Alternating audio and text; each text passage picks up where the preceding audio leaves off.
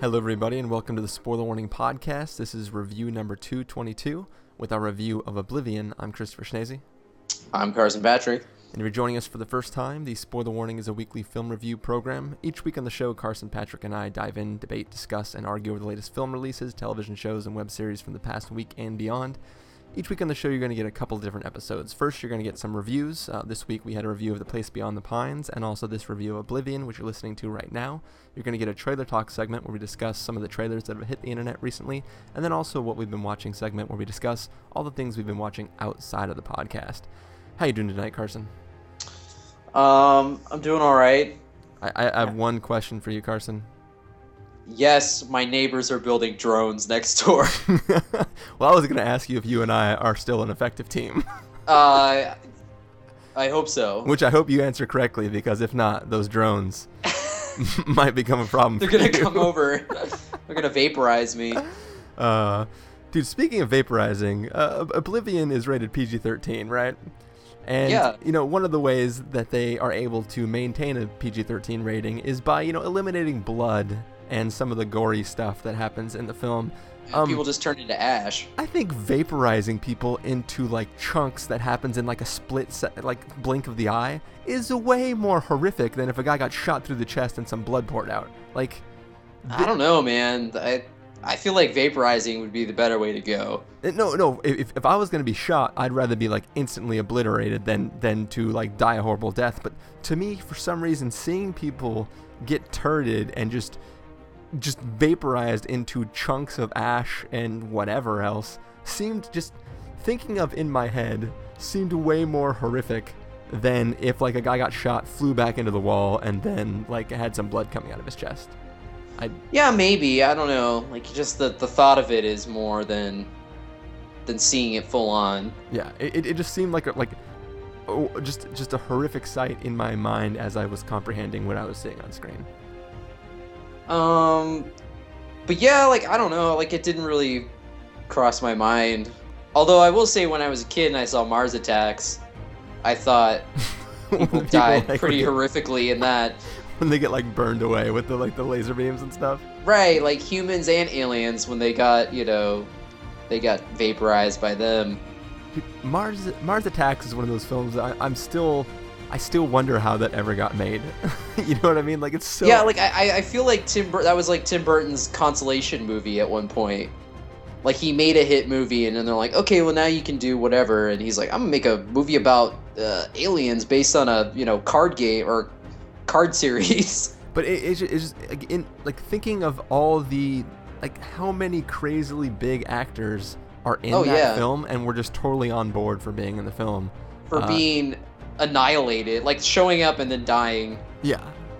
It just I'm stoked it got made, because it was awesomely I don't think it would ever get made now. Oh no, for sure.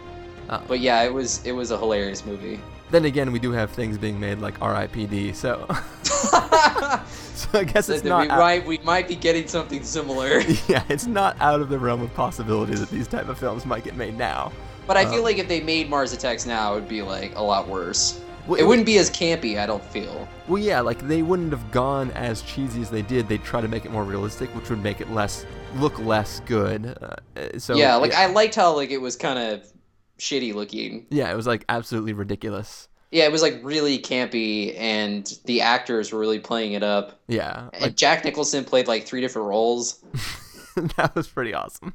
And he all died, I'm pretty sure. Yeah. Each one of his roles. One of them squashed by a giant playing a Hollywood ball or globe. Yeah. That was awesome. That was back when no one knew Natalie Portman was, and Jack Black was in it. Yeah. That was good times. There's a bunch of cameos in that movie. But anyways, we're not here to talk about that alien space movie. No, we're talking about different aliens. Yeah, we're talking about different aliens in different space. Or I guess same space, theoretically, but different aliens for sure. Different future. We're here to talk about Oblivion, the trailer that kicked the crap out of the After Earth trailer. Yes. So, yeah. Are you excited for talking about this film, Carson? Yes, I am. You sounded a little... Not as excited as I will when we talk about After Earth, though. Oh, dude, I Oh my god! I really hope that in some strange universe, After Earth turns out to be like the best movie of the year. Like, I hope so. I would love for it to be pleasantly, just surprisingly good. yeah, I will totally stick my foot in my mouth and eat a bunch of crow and I'll all be those like, I'm different things. sorry, M. Night, that we shat on you for the last, 3 movies. Yeah, you just made up for all of your worst films. Yeah, okay, we'll forgive you. that But I that have a would feeling come whenever, it releases, we'll just be like, ugh. it would be awesome if it did turn everything around though, and then like he started making a series of really awesome films. I mean, I would like for him because, I mean, M. Night, like, he started off so promisingly, and then it just all kind of went downhill at one point, and I would love for him to make a kick-ass movie again, but the trailers are not selling me, Yeah, for sure. so I can't. I And can't, I gotta have some reservations. I can't be too excited for it. yeah, which may lend to it actually being better than expected if you're already not excited for it. So, Yeah, that could be true. but anyways, what do you say, Carson? We take a look at the trailer for Oblivion, and then get into that review. All right.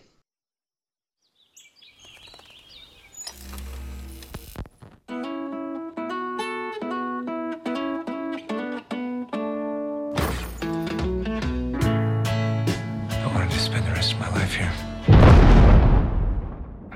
Jack. An object came down in 1-7. Got it. On my way.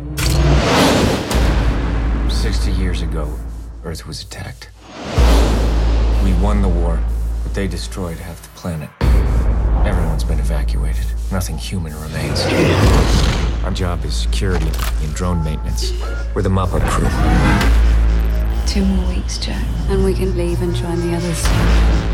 Doesn't seem right. We won the war. Now we have to leave.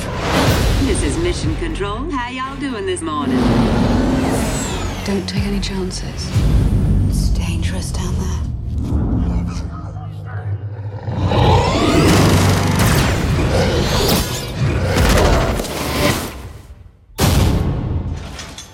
I've been watching you, Jack. Who are you?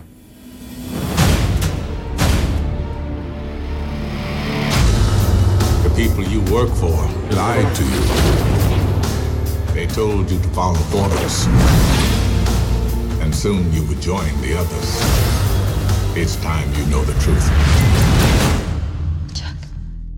How do you know my name? There are people down there. There are things you need to know. I don't want to know! You're still an effective team. We're not an effective team. They're firing on survivors. Stand down! This is insubordinate behavior.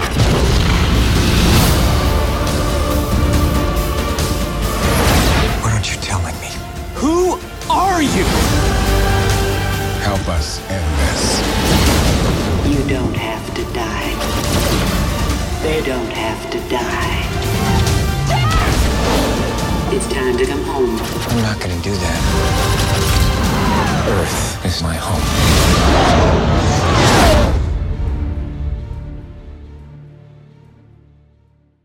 All right, so here we have the film Oblivion.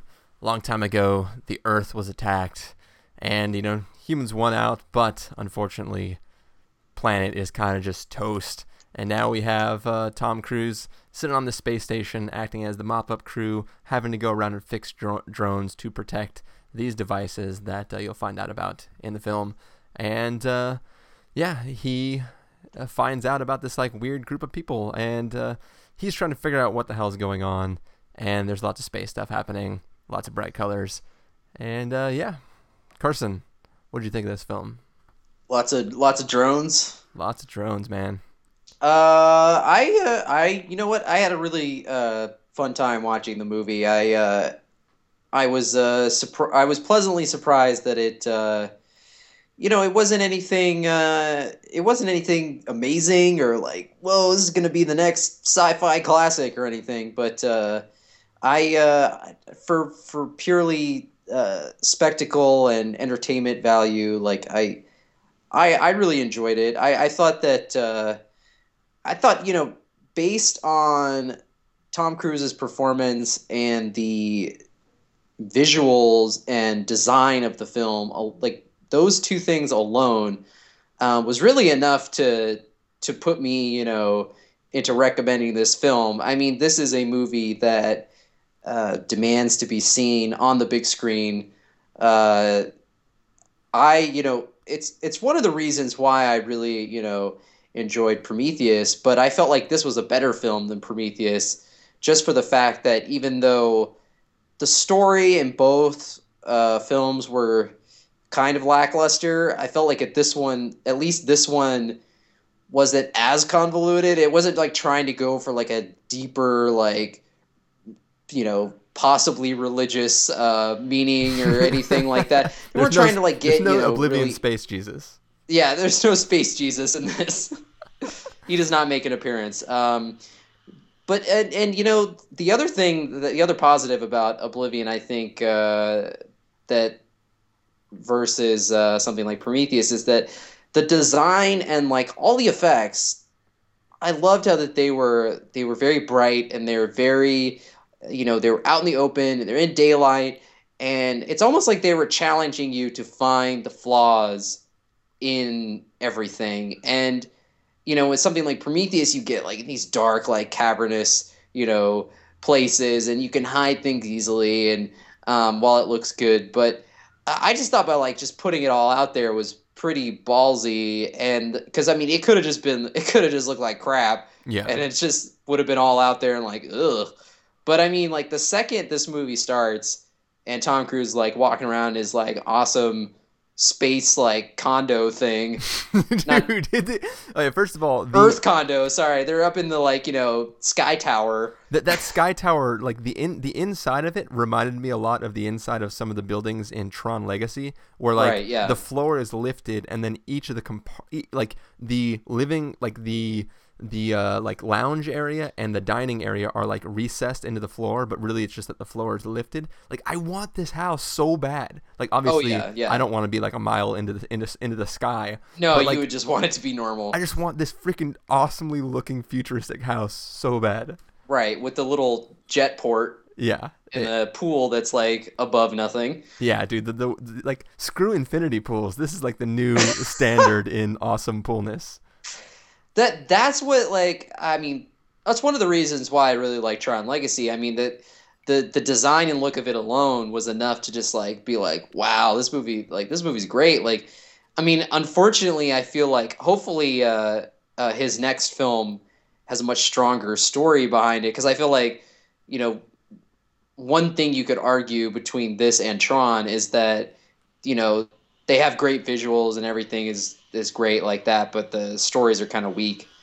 And while this one, I think, obviously has the story is better, but it's still, I felt like could have used a little polish. But I mean, it's not like it wasn't like I was not invested in it. Like I was still like on board with like Tom Cruise, like finding out the mystery of like certain things. And I do like kind of like the mid twist that happens going on, and by the time like Morgan Freeman shows up and his like people, and then like what happens at the end, like I was really on board with that. And but really like the thing to marvel at in this movie is the design. I mean, there's like so much memorable stuff in it. Like clearly Joseph Kosinski knows, like he just loves sci-fi, you can tell, and he knows how to create like really cool designs. Like they're obviously inspired by other films, but I mean those like little drones were like some of the coolest things. Like those were like a complete original in my opinion. Like they had aspects of other robots and stuff we've seen, but they just like they were like characters in and of itself. Like they were just as central of a character as Tom Cruise and everyone else was. I think at the beginning of this episode I was making the joke about how like evaporating people by shooting drone turrets at them was like way more horrific than like just seeing blood. I think it really just comes down to the drones themselves, because they're so massive and like they're legitimately frightening. Like Yeah, and something about like the noises they made. Yeah, exactly. It was like the. I was just like, I would not want to come across one of these things. Well, the thing is, like, they have no vocal communication, but they have these tones, and like when a drone is wounded, it has like this pinging like sonar sound of like, come find me, I'm broken. But like when they're active and they're just this sound of the drone making the distinction between friendly and enemy, and like you just know, oh shit, like it's literally hearing that like that oh, I'm about to die. Yeah, like he's like, it sounds like he's angry. Dude, I mean, the drone style feels a little bit Portal-ish.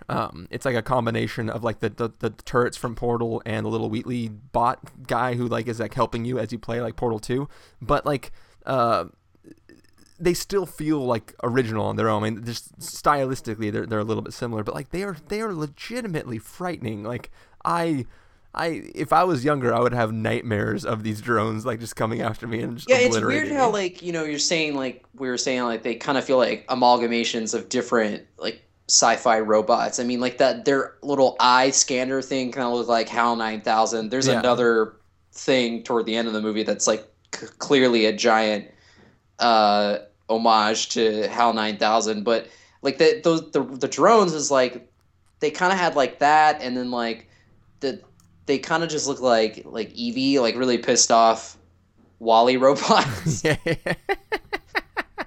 And then like it just like, I don't know, but they made it its own thing, and even just like the costumes of like Morgan Freeman and like his band of characters were like interesting and memorable. Like their like weird helmets and stuff. Yeah.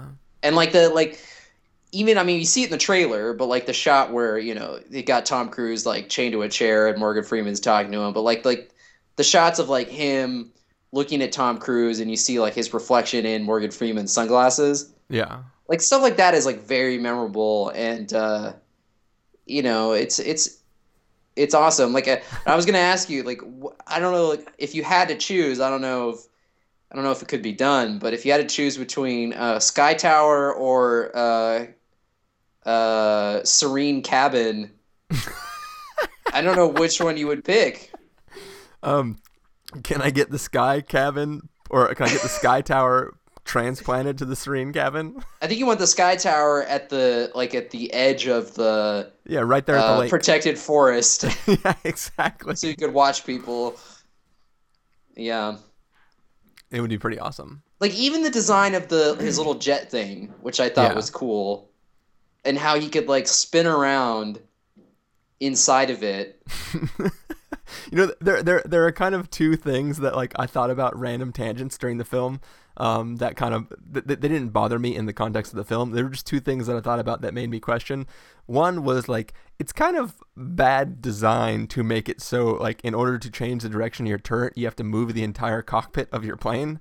Like it seems okay if you're hovering and then targeting and shooting, but if you're mid-flight and then you have to do that, it seems kind of complicated. The other random thing was in the scene where we were just talking about, where Morgan Freeman is like lighting up that cigar. On like a bombed out, destroyed Earth, who's growing tobacco still? Like it's been. I think he just had those left over. But it's been 60 years since the war. Like who keeps cigars that long? Dude, like, Morgan Freeman does, because he's a badass. Morgan Freeman's like, I'm saving this one for when we get Tom Cruise. When we capture this guy, that's when I light my victory cigar. Yeah, it was given to him by Jeff Goldblum. He's like, exactly. I guess it would have been Will Smith. He's like, not till the fat lady sings. Right before Will Smith perished, he gave Morgan Freeman a cigar. Anyways, yeah. Now. Well, you could also see the same thing about his cabin, dude. It's like, where is he getting the power to light, like to play his records and you know? I think, I mean, just. This isn't expressly said in the film, but I believe that he stole one of the fuel cells that he uses to fix the drones, because those are supposedly like gnarly power sources that last a long time. And that's true. He had the little switch that he flips to actually start the electricity at his cabin. So I think he made like I figured he made like a little generator of sorts. Yeah. So there's help something. Power it. Yeah, there's something that he did. I mean, hey, if he can connect up a little speak and spell to to the whatever Empire State Building or whatever it was. Oh yeah, yeah. You do like Morse code with the yeah. But anyways, going back to the film as a whole, like I kind of love this movie. I'd been hearing people, like I'd heard some people say like, oh, people are saying it's actually good, and other people saying I'm hearing not too good things about it. So I was a little bit worried going into the film, but yeah, I really like this film. I think it's I think it just it's good sci-fi. They do borrow elements from other sci-fi genres in the past, but like there are moments towards the middle of the film where it starts to go certain directions, or it starts to introduce new elements of the universe, and like immediately part of my brain goes, they're trying to do this thing from this movie. But then by the end, once it wraps everything up, like it's a really succinct, like it takes these elements that have been used similarly in other sci-fi stuff, and it kind of makes it its own, and it does it in a way that by the end of the film I was really kind of like very, very happy with it. And it does interesting things too, like in, we always talk about world building, and this film does a lot of things with the universe that it exists in a way that is really interesting to me, where it introduces rules but not reasons, and then later on in the film the events like depict what that reason was. So it gives you little tastes of the universe and how it works and the way the characters see their universe, and then as things evolve later on in the film, it then starts to explain it explains it in a way that like you instantly go back and go, that's oh cool, that's how this works, oh interesting, yeah, like I like this, like in the trailer when that object comes down and then you got the drones, like it's like, why is that ship there, why, like what's going on, like the way they explain what caused that ship to come in and what that ship is, like they just do a good job of piecing out the events of the film, where like you're just engrossed in what the character is going through, and you're getting little bits of the story as it progresses, and then as it all starts to come together, it's like, okay, I get it, they're doing this, and there's like, oh well, there's this other part, and then you're like, each little piece they give you makes you think up more questions about why things work a certain way, and then they give you a little bit more pieces and it answers those questions, but it brings up new questions, and it's this continually evolving explanation of how the universe works and who these characters are and why they're there. And it's like they kind of like in about the middle of the film, they kind of maybe it's in the middle, a little bit later than middle, but anyways, they kind of explain the main stuff you need to know, but then there's still questions left over, like, well, okay, I get that, but then what's really going on with this stuff? And then it's just, as things come together, it just kind of becomes really interesting. And as you start to learn the gravity of exactly what's happening and like what happened in this war and who all the groups of people are and stuff, it just, I was impressed by it. And like it feels like one of those situations, like some people don't like the Halo games because they feel that the story isn't strong enough, but I think playing those games, you get the impression that there's a lot of story that you're not being presented with. Like you feel that the universe is richer than maybe your gameplay experience was. And I think Oblivion has a similar thing, to where it's like, I want to see more stuff in this universe. Like this, I mean, obviously this would never work as a television series because there's no way they could do the effects this well in a way to make it this entertaining, right? On a television show scale or budget. But like, I know this universe is really, really rich, and I get the impression that there's a lot of stuff happening, and it just makes me want to know more about it and like learn more stuff. And obviously we can't get that because we only have this 2 hours or 2 hours 5 minutes, whatever it was. But for that ride and for that time, like I really liked it a lot. And like I said, there was parts towards the middle and kind of towards the end where I started to have questions and worries, but everything just wraps up in a way that like those questions were justified to me by the way the story plays out. And it kind of, all the things that became fears partway through are made not fear, whatever the word is for that, later on. You were alleviated. Yes, I was alleviated as I'm presented with the rest of the film. And yeah, as you said, this film looks freaking amazing. Like apparently the budget was only $120 million.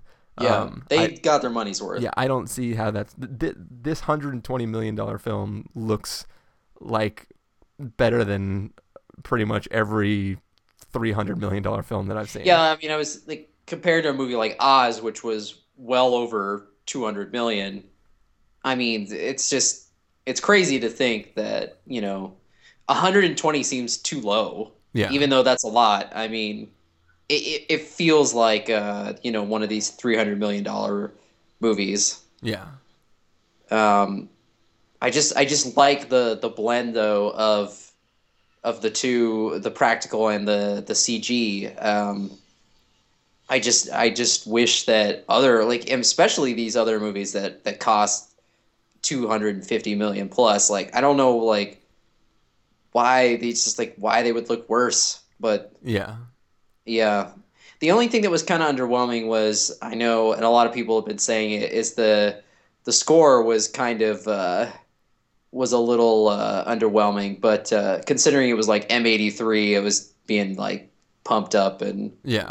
it's getting hyped up and stuff, and considering that Daft Punk did Tron Legacy, and this wasn't as good as that. It felt kind of Hans Zimmer-y ripoff, but yeah, like in general, places. In general, it didn't bother me, but there was like, there's a scene where Tom Cruise and his lady get it on in a pool. Yeah, and it's scored like an action scene. No, it's scored as if it's the climax of the film. No pun intended. Yeah. But like, I was like, I don't understand what the hell is happening. Yeah, like, that was a little weird. But I mean, like the actually that score, I don't know if it was the one that they repeated at the end of the movie when Tom Cruise is doing like his, and I just thought that it's kind of similar to the climax in Independence Day when Will Smith and Jeff Goldblum go up to the mothership. Yeah. But whatever the score they used there, I thought was really effective because it sounded like dreamy, like Blade Runner-ish. Well, yeah, like it's okay to be like overly dramatic in your climax of your film, but like if it's just but no, I'm saying like that part of the score I really like. The other parts of the score that sound like when the title came up, like Oblivion, it was like dun, and it sounded very kind of Inception-y. Yeah. Like at those moments, I kind of like felt like it could have, that's when it felt like a little too much like something else. But yeah, speaking of the title opening, you and I both saw this in IMAX, which looked amazing. Did the film like right before the title? Did the film start off in normal 16:9 and then switch to the bigger format as soon as that title came up, or was it because like the title comes up and then he starts the pre-flight sequence for his little ship, and that's when I first noticed that like, oh yeah, this looks freaking amazing. It is huge. Yeah, like they had anytime it flashed back to his dream or whatever, that was in regular scope. And then whenever basically anytime else, it was in the specially formatted, almost full IMAX, but not. Yeah, because this film looks incredible in IMAX. I mean, I even saw it in Limax, and it was like, this is totally worth the extra money to see it like this, because it looks incredible, and like just the way the tech and the scenery and just everything that makes this sci-fi presented in this way, just it has such a beautiful visual look that like I can't stress enough that if you're seeing this film in theaters, you should see it in IMAX. Yeah. Yeah, I would say the same thing. And I saw it in a true IMAX, and it was like, whoa. It was like, whoa. It was like, that was funny. It just like you're like, it was like, whoa. It was like, whoa, man. Yeah, it's I kind of wish that we had a closer true IMAX, but yeah, I kind of feel like if you would still get the same effect, obviously, if a movie's shot in IMAX, you should see it. Yeah. You should see it in a true IMAX, but obviously anything is better in the full. When with the screen is better and everything, but even in Limax, as Carson and I have been describing, the sound of the drones is so like the sound alone is enough to like, even if you saw it regular 16:9 but saw it in like RPX or something like that, it would be totally. I don't even think they're doing this in RPX, but no, I think they are, because I saw when I went to the Spectrum, they had it in RPX as well. Nice, yeah. Like anything where the sound is increased is going to be really awesome to see this in, because it's just cool. Like, it just being able to feel the drone about to attack you is just very impressive and super awesome. Yeah, I mean, it lends itself to some of these, bigger screened, better audio formats really well. Yeah. Yeah, definite. And it's way more immersive than like any 3D movie I've seen lately. Yeah. Because I was just like completely, like you said, when it switches to like futuristic world, like you're just completely wrapped up in it right from the start. And I'm also really glad that this was IMAX, but not IMAX 3D. Right, because yeah. like it looks amazing, and it's great to be able to see an IMAX film without having to also do 3D. Because it's funny, when we bought the tickets, I was almost like, oh, they didn't give us glasses, and I was like, wait, why would they give us glasses? You can see IMAX without glasses, and this is not a 3D movie. Yeah, I was glad that it is a 2D movie. Like they didn't try and convert it or anything because. Well, I don't think the drones would have looked so real if it would have been in 3D, because it would have given it that like plasticky toy kind of weird perspective. Yeah, I feel like a lot of the images would have been muddied because they are like really bright, and I feel like adding that extra layer to it is going to make it all dark and like poop looking. Yeah. I'm glad they didn't try and convert it after the fact because, yeah. Yeah. And I still can't get over how good the drones looked. Like, I'm thinking back to there's a scene in the film when a drone like slowly and super ominously just floats through this curtain. And just like, oh yeah, that was one of my favorite parts. Like it's inside of a building which is already kind of small, and this drone just takes up like the floor to ceiling, the entire space, and it just coming in at like it's. Yeah, it was in slow motion, I think. I don't even know if it was actually in slow motion or if it was just they were just like pulling it in like really slowly. Yeah, like how whatever exactly was happening, it is just an incredibly ominous, super slick looking, like it communicates fear in a way that is pretty incredible. And yeah, I also like the one shot of the drone just like going up the different levels at the end when they were fighting them all in Morgan Freeman's compound. Yeah, talking about like the one shot. Yeah, the one shot where it's going up through all the levels, just like annihilating people. That was impressive, like to say the least. Like just that one, like all single take. Like, well, I mean, it's digital or whatever, so it's it's kind of cheating, but it just freaking looked awesome. Yeah, it looked pretty awesome. And plus, when you got Morgan Freeman like shooting drones, going like, "Take that, you son of a bitch," or whatever. I will say also, I think Morgan Freeman fake out. I mean, that was pretty awesome. Well, I think that that this film has my favorite PG-13 F-bomb in it too. Yeah, I would agree with that. Like, I mean, I felt kind of bad. Like, I went to the movie with my with my dad, my stepmom, and my little sister, and I felt kind of bad that she was subjected to it, but but it was too good. That was definitely, because it's always, they usually find like a really lame, like I hate when PG-13 movies have like, they get the one F-bomb, they always like, it's always like a really lame moment when it happens. Yeah, they really utilized it well. Yeah, they didn't let that go to waste. It was pretty awesome. It reminded me of Tom Cruise's red light, green light moment in the first Mission Impossible. Yeah, the first Mission Impossible. But good times. Yeah, do you have anything specifically you'd like to call out before we end this episode? No, not really. Cool. Well, I think we know where we're all going with this one, but Carson, let's get to our verdict. If you were going to place this on a scale of must see, recommend with a caveat, wait for rental, pass with a caveat, or must avoid, where would you place it? Yeah, I would give it a must see. I mean, it's especially like I said, I think it's a movie that needs to be seen on the big screen. The bigger, the better, obviously. Yes, the more pixels you can slam into your screen when you're watching this, the better. Though also, I will say, man, like this is something that I want to get the Blu-ray for when it comes out, and then I want to watch it with my 5.1 headphones that I have.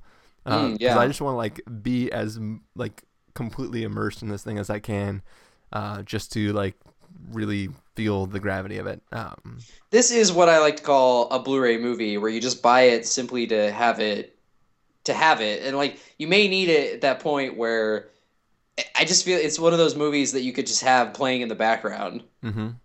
And people would like, if you had people over, they look over and be like, oh, this movie looks really, oh, what is this moving art that you found? Starring Tom Cruise. Yeah, it's pretty awesome. But yeah, I'm going to give it a must-see also. Besides just having the Blu-ray to experience it with my 5.1 headphones, I'd also like to watch all the special features just because... yeah. I know I saw like a preview for like a behind-the-scenes on like A&E or something like that, like a random television show, but I guess with the Sky apartment complex that they built, the little Sky Tower, I guess they did like a 360-degree wraparound and projected the skies when they were filming to get that look. Like, I guess it's not green screen or something like that. Oh, that's pretty cool, because I thought that that destroyed moon was pretty cool. Oh, the destroyed moon is pretty awesome. That looked like a desktop. Like, that'd be somebody's desktops. That actually, yeah. No, but like even like looking at that, there's that scene where they're eating dinner and the moon is in the background. It did look like a something they projected. Yeah. Like a matte painting or something. Also, I will say, smartest alien invasion tactic of all time. Like, I mean, we talked about the moon's been destroyed. Like, letting nature do most of the heavy lifting for you is like, I think that if we're ever invaded by a hostile alien force, that will be how they do it. Yeah, it's pretty smart. It's better than like, The Host where they take over your body or something stupid. Exactly. Yeah. But yeah, so there you have it. 2 must-sees from Carson and I. Yeah, that's the end of this review. So Carson, if people want to find you throughout the week, where can they do that? You can go to practicalcandy.wordpress.com. Cool. People can find me over at ChristopherInRealLife.com or Twitter.com/ChristopherIRL. You can find the podcast over at thespoilerwarning.com, where you can get all the back episodes, including our review of The Place Beyond the Pines. If you want to figure out when these episodes go live, you can follow us at Twitter at twitter.com/spoilerwarning, or you can like us on Facebook at facebook.com/thespoilerwarning. If you want to get a hold of us directly, you can send an email to fans@thespoilerwarning.com, or you can call and leave us a voicemail at 760-575-4TSW.